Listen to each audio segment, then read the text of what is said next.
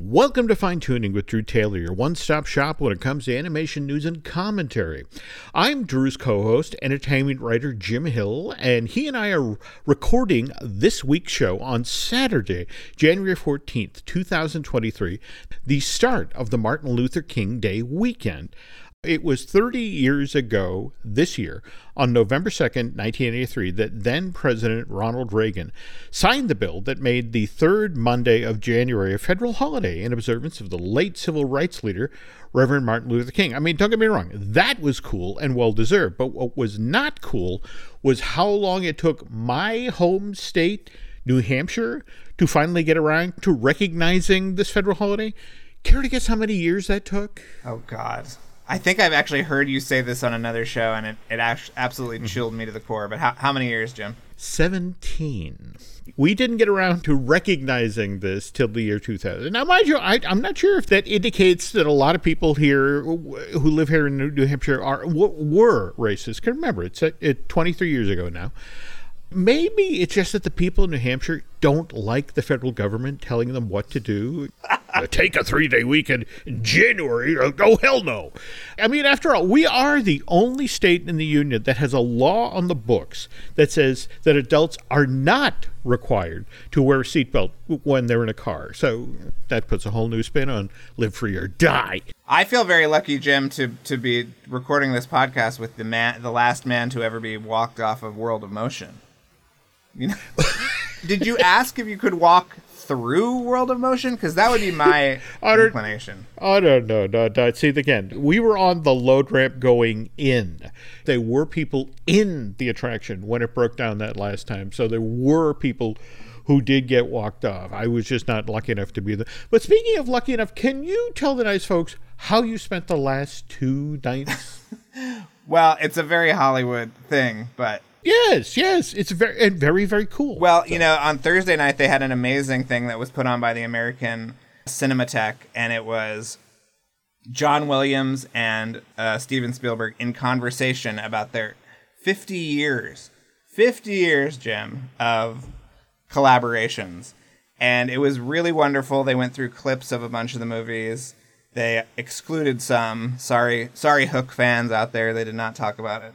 Hopefully there is video of this that I hope they will put online, because it was really an amazing conversation. And, you know, he's 90. Like, this is, I don't know how many more of these there are going to be, but it was really special and, you know, obviously super emotional and great. And then last night I went to a great toast for all of the kind of nominees from Universal, including our friends at Bad Guys and Puss in Boots. So that was really nice. A lot of really great people were there, including Mr. Spielberg again. So he and I are just on the same schedule, Jim. So well, there you go. If I run into him at the taco place down the street, you'll know we're really synced up. All I want to do at some point in my life is chat with Mr. Spielberg about how Night Skies eventually became E.T., because I've got a copy of that script, and that would have been a hell of a follow-up to Close Encounters. It's like, yeah, not all of them are nice. Yes.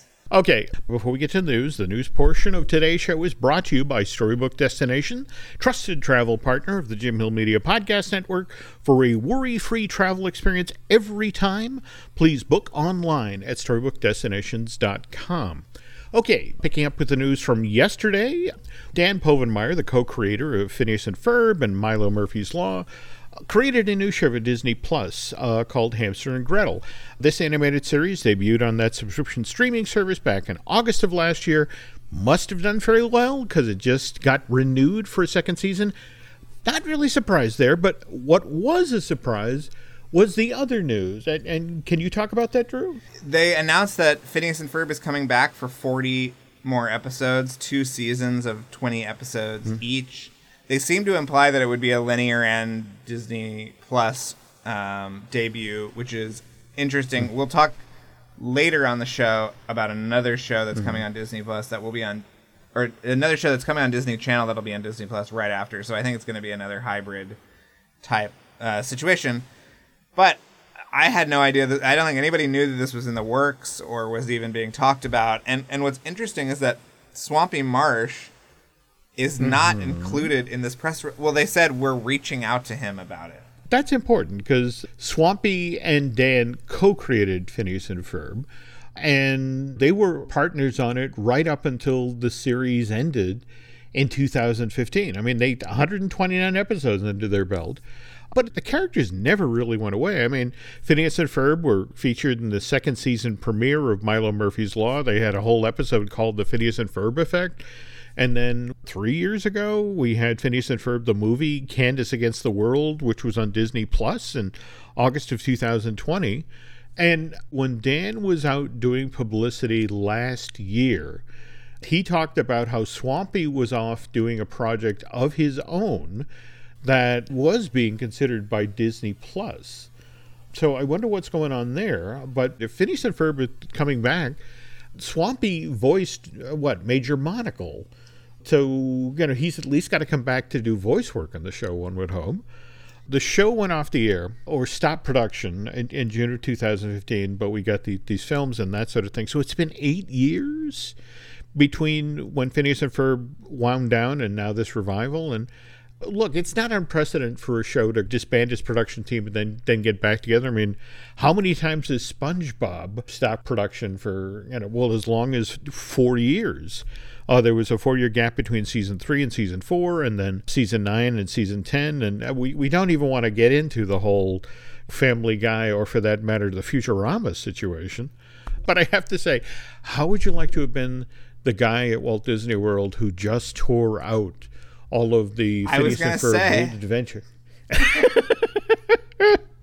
Yeah, because again, DuckTales has been canceled. But yeah, that debuted as the new World Showcase attraction in December of just last year. And that got announced in 2019.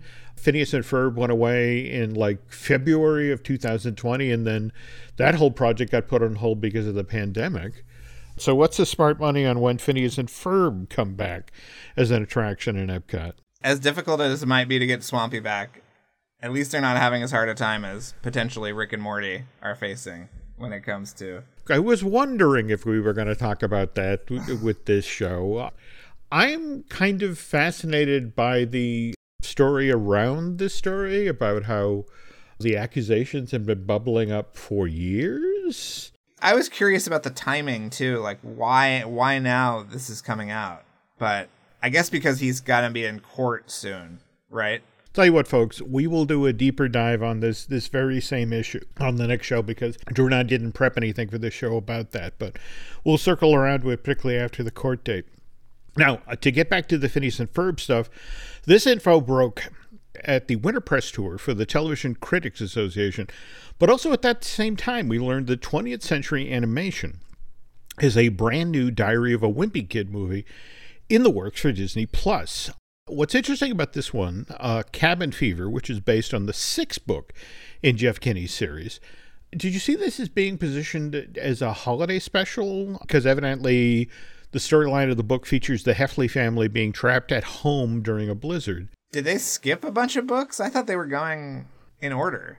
The two previous CG Wimpy Kid movies had debuted on the Disney Channel in December. We had the very first one in December of 2021, and then we had Roderick Rules just last month on Disney Plus. So I think they were sort of looking at, okay, we're repeating the pattern. This comes out in 2023, and December of 2023, and what would lend itself to being a holiday themed story. And evidently Cabin Fever was the one that jumped out at them. I wonder if they'll now circle back to the other 3 books between this one and Roderick Rules. But so we have this good animation news related to Disney Plus. So let's talk about the not so good animation news that we got from Netflix in regard to Dead End, Paranormal Park, and Inside Job.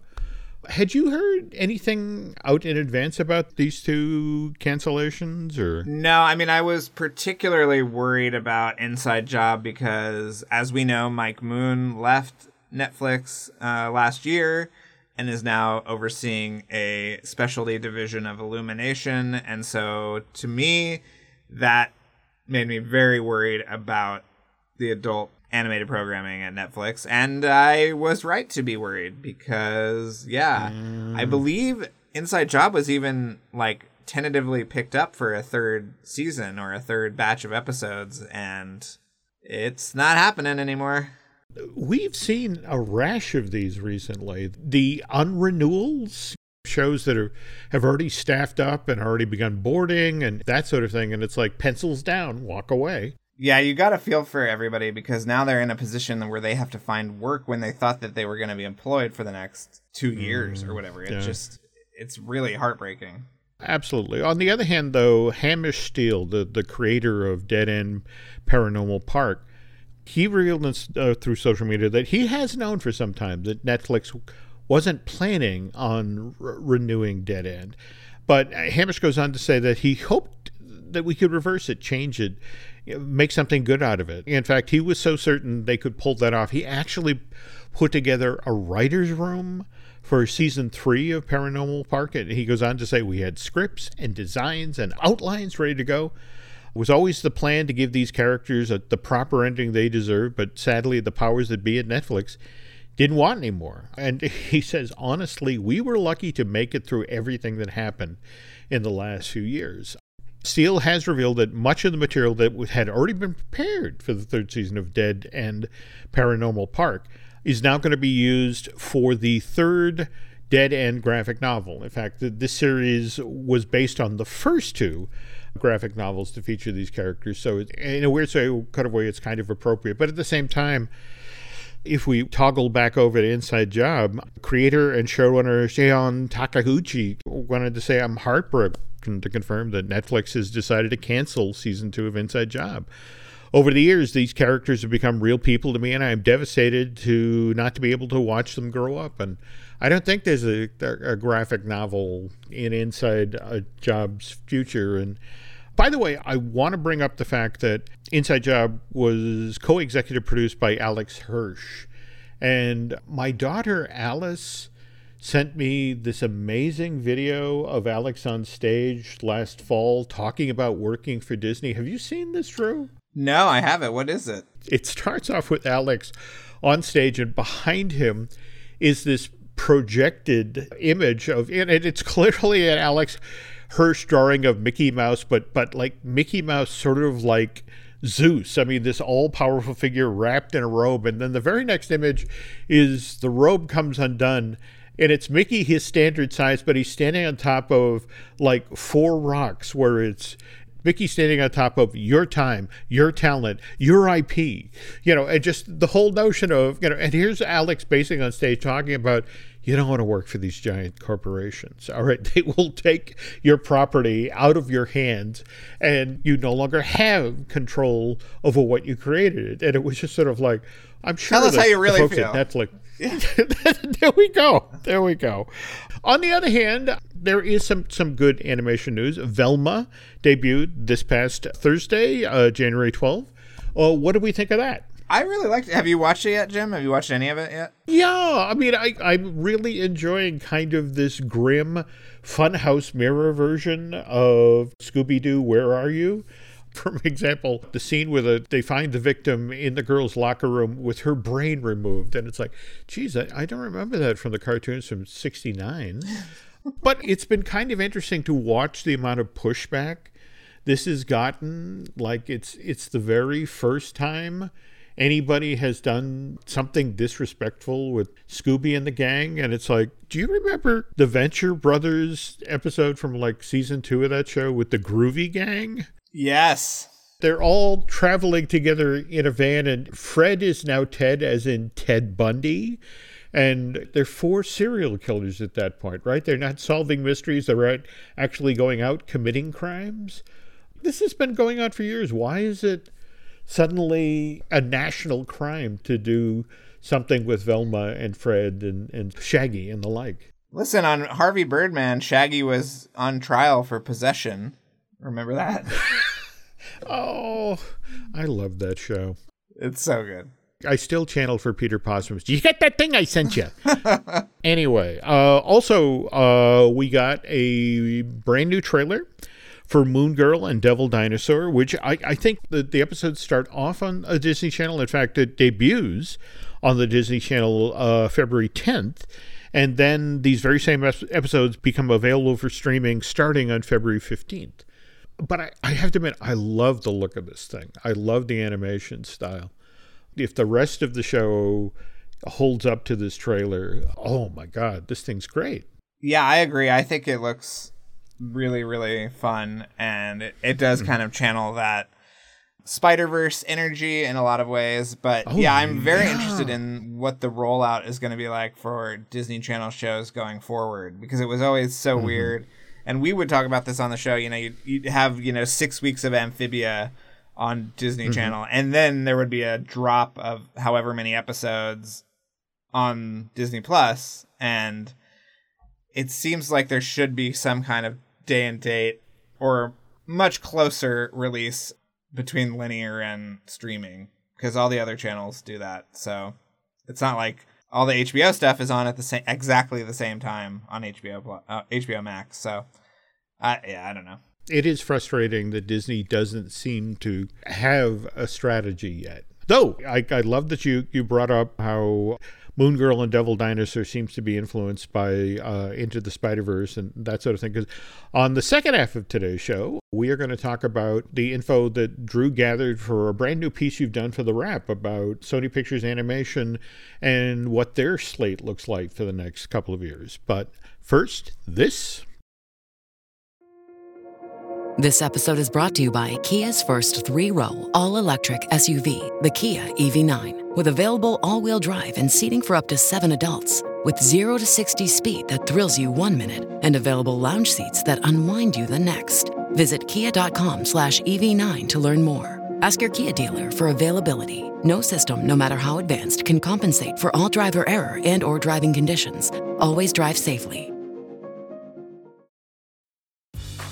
Grey's Anatomy, the most iconic binge-worthy drama, is back, along with answers to the biggest cliffhangers. Will Teddy survive? Will Joe and Link finally find happiness together? Meredith returns along with fan faves like Arizona. You can now stream every episode of Grey's ever on Hulu, and new episodes next day. Watch new episodes of Grey's Anatomy Thursdays at 9/8 Central on ABC and stream on Hulu. On last week's show, we were talking about Puss in Boots and how it had just become available on Amazon Prime Video for people to purchase at home. And you floated a very informed notion about why it became available that early. In fact, didn't the voting for the actual nominations begin earlier this week? Yes, Thursday? they continue through next week, and they're announced on the 24th. Okay. And again, it's just weird what will impact how people vote. Like, for example, we just saw Guillermo del Toro's Pinocchio take home the Golden Globe for Best Animated Features. That's got to impact the voting headed into the Oscars, don't you think?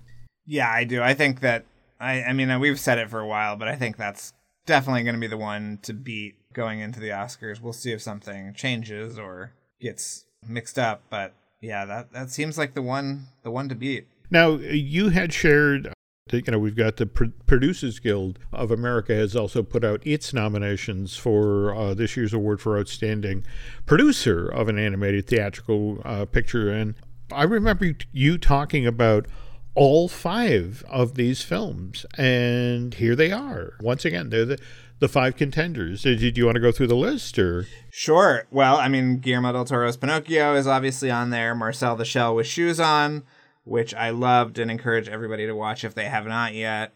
Minions: The Rise of Gru, which was kind of a surprise to me.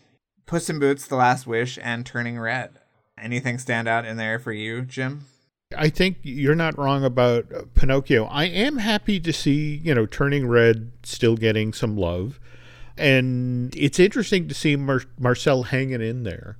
If you remember when we were first talking about that last summer or thereabouts, it's like, it's really charming. It's different than everything else in the pile. And it's just sort of like, let's see what happens there. So at least it's getting its recognition. I do wonder if they had, if Turning Red had been the Thanksgiving movie and they had actually opened it in theaters, I think it would be a much stronger challenger to Pinocchio. But at the same time, do you find it fascinating that Disney's Pinocchio, the Robert Zemeckis, is missing in action? I mean, I haven't even seen that on effects lists. I think it was actually buried at the bottom of the ocean, Jim. No one can even get to it to nominate it.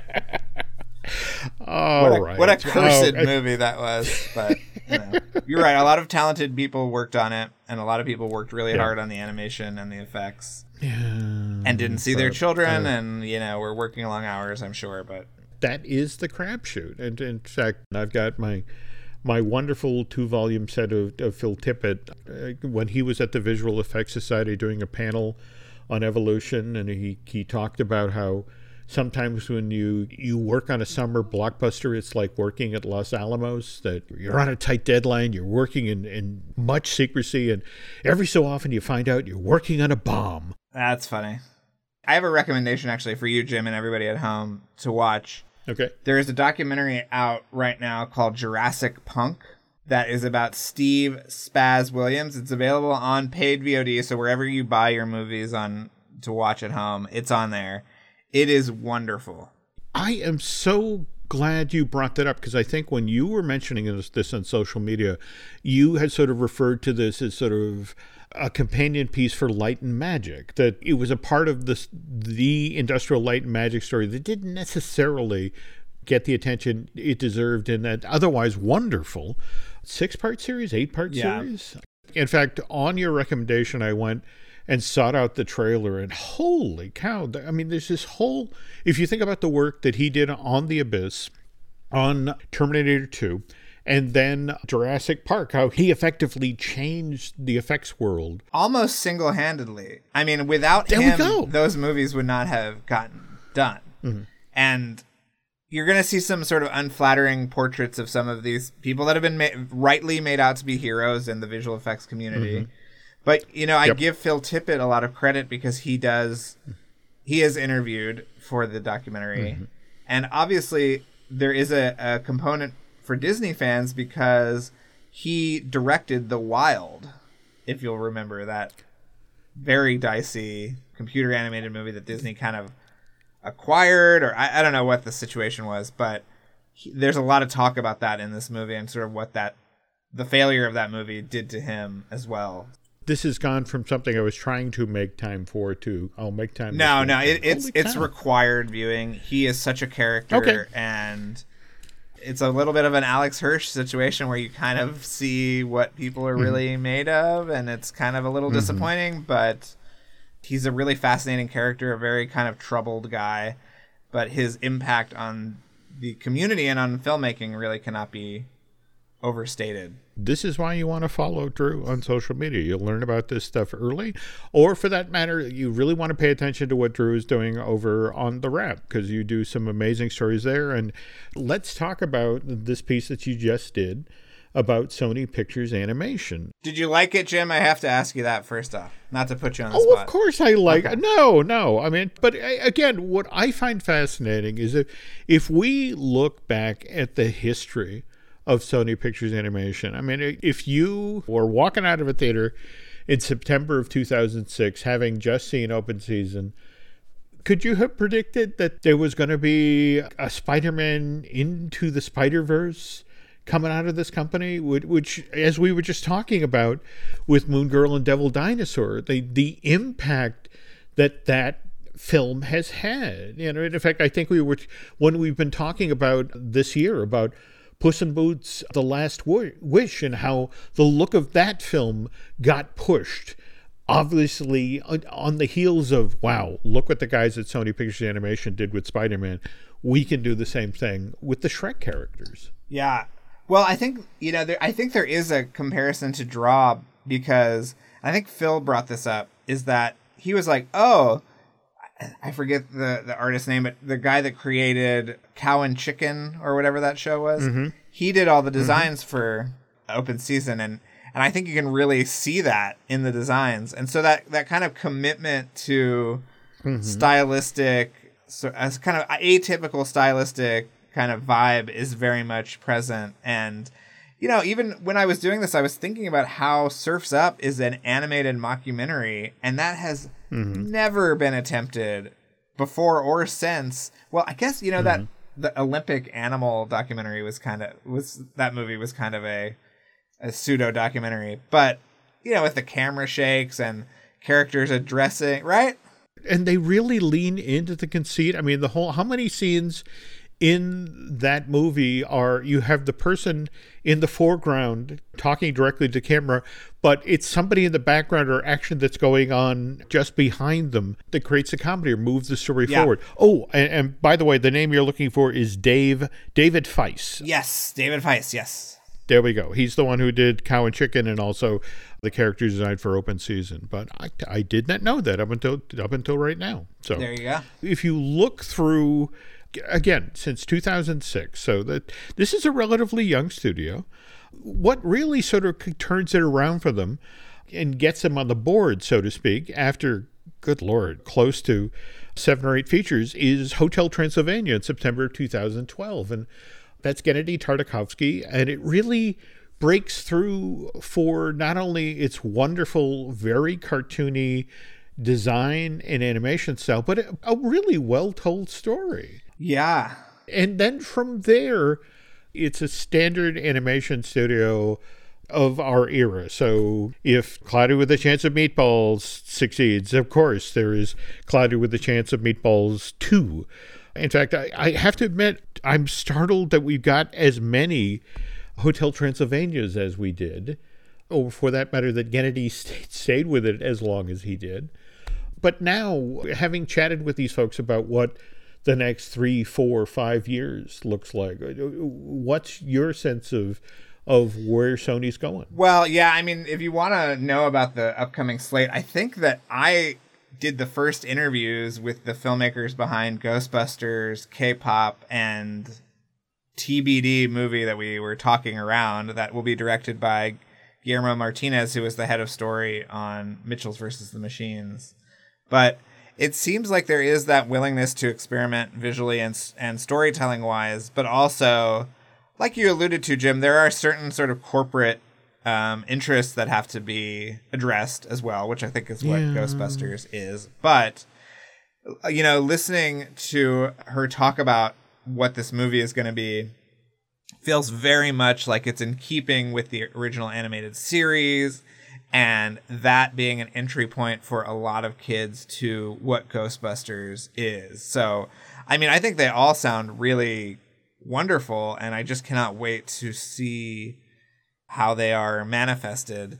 And what was really eye-opening for me during doing the research for this and talking to so many people there was the relationship between Sony Animation, which debuted 20 years ago, and Sony Pictures Imageworks, which debuted 30 years ago. And I know we talk a lot about visual effects on this show. That's right, yeah. But the fact that they are kind of two independent entities within this corporate environment, sort of as vendor and client, but also much more integrated, to me, that was a very interesting thing, because it's not like Disney where you kind of retain animators, year round, and if they're in between projects, they're pitching, shorts or whatever.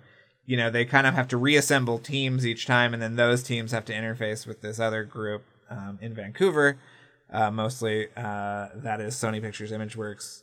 But yeah, I mean, I think it's a really interesting kind of setup, and a very successful setup, obviously. But I was wondering what you thought about that, Jim.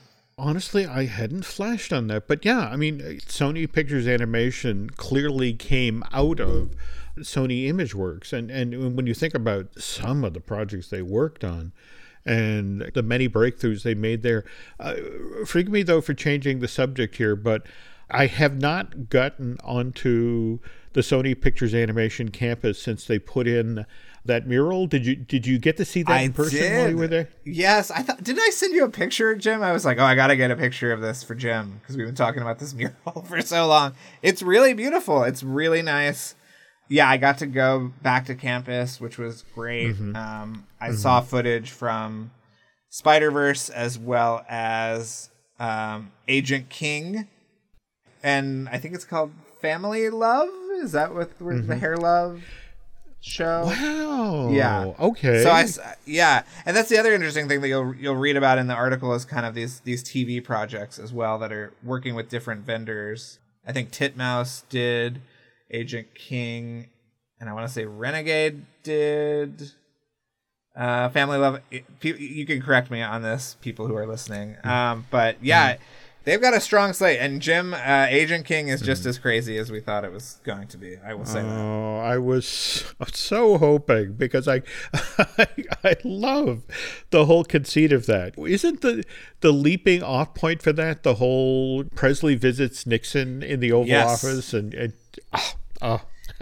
But I don't know if the historical record will show that he had a chimpanzee sidekick who snorted cocaine and bit people's faces off. I'm a little fuzzy on that one, Jim. I don't know if that actually happened, but didn't I see that Agent King actually had a launch date coming up? It doesn't. I think it's spring 2023. They put a teaser poster out for his birthday. I saw that. I just wonder, out of respect, maybe they're going to, just tap the brakes a little bit. Yeah, I don't know. I mean, the launch. We've got a lot of Elvis stuff coming up, but yeah. No, I'm very much looking forward to that, and it just sort of like, all right, I'm going to get on that campus, I'm going to see that mural in person. But it's very funny because it's like, all the great movies, and then you'll see like, oh, we got a Smurf over there, we got a emoji movie character over there. Don't they have like Wish Dragon and Vivo also represented in? I love those movies. I'm a big Wish Dragon guy. Every time I'm at the Gallery Nucleus site, I'm always there looking, for art of books and reference and that sort of thing. They still have the litho, an amazing litho from Wish Dragon. They also have a cloisonné pin of the character. And each time I've gotten as far as putting them in the basket and then just it's like, what am I going to put this? What am I going to do with this? But they are such a wonderful character, so ridiculously appealing, and it just sort of like, and that's Sony Pictures Animation. They did such an amazing job with that film. Yeah, I have the pin. I love it. I love that dragon. He's so cute. It's so good. He is. All right. Well, anyway, you want to know where Sony Pictures Animation is headed, head on over to The Wrap and check out Drew's latest article there. But also, if you want to listen to something ridiculously entertainment, you should also be checking out Light the Fuse, the podcast that Drew does with Charles Hood about the Mission Impossible films. July 14th this year, right? Mission Impossible Dead Reckoning Part 1. That's still holding that date? Or? Yeah, I mean, I'm a little concerned because it opens like 2 weeks after Oppenheimer, and boy, Jim, it's going to be a bloodbath for those IMAX screens. You know what I mean? Ooh. Like, I don't know what's going to happen, but yeah, I don't know. I need to go out there with my tools, Jim, and start building more IMAX screens or something because... Weren't you talking about? Well, Drew earlier this month was pointing out that CinemaCon is April, right? Yes. Okay, in Vegas, and that's like trying to get you to go with me, Jim, but Well, I mean, I think it would be worth it alone to sort of seek out, the exhibitors, and particularly those who have a lot of IMAX screens. And okay, what are you going to do here? I mean, clearly one is going to be. You're going to go to see the Oppenheimer story on the big screen to see, that whole Los Alamos, history, that sort of thing. But boy, what happens if that is in fact a hit? Yeah, I mean, it really does get screwed up. I know that, we've talked a lot about Lightyear, but that had its kind of IMAX release screwed up because Jurassic World was still taking all the good time slots. And it was like, I heard from people who worked on the movie that it was super upsetting because it was the first animated movie made for IMAX screens. And it's like, oh, they worked on it for 5 years. Oh, you get to see it at, 11 a.m. on a Sunday, which is when I had to go see it, was the only time at the Universal City Walk. And, it was super depressing. It was like, so... Yeah, be cognizant of where these things are playing. I think you've got another 6 weeks with Avatar: The Way of Water in IMAX, so don't miss that.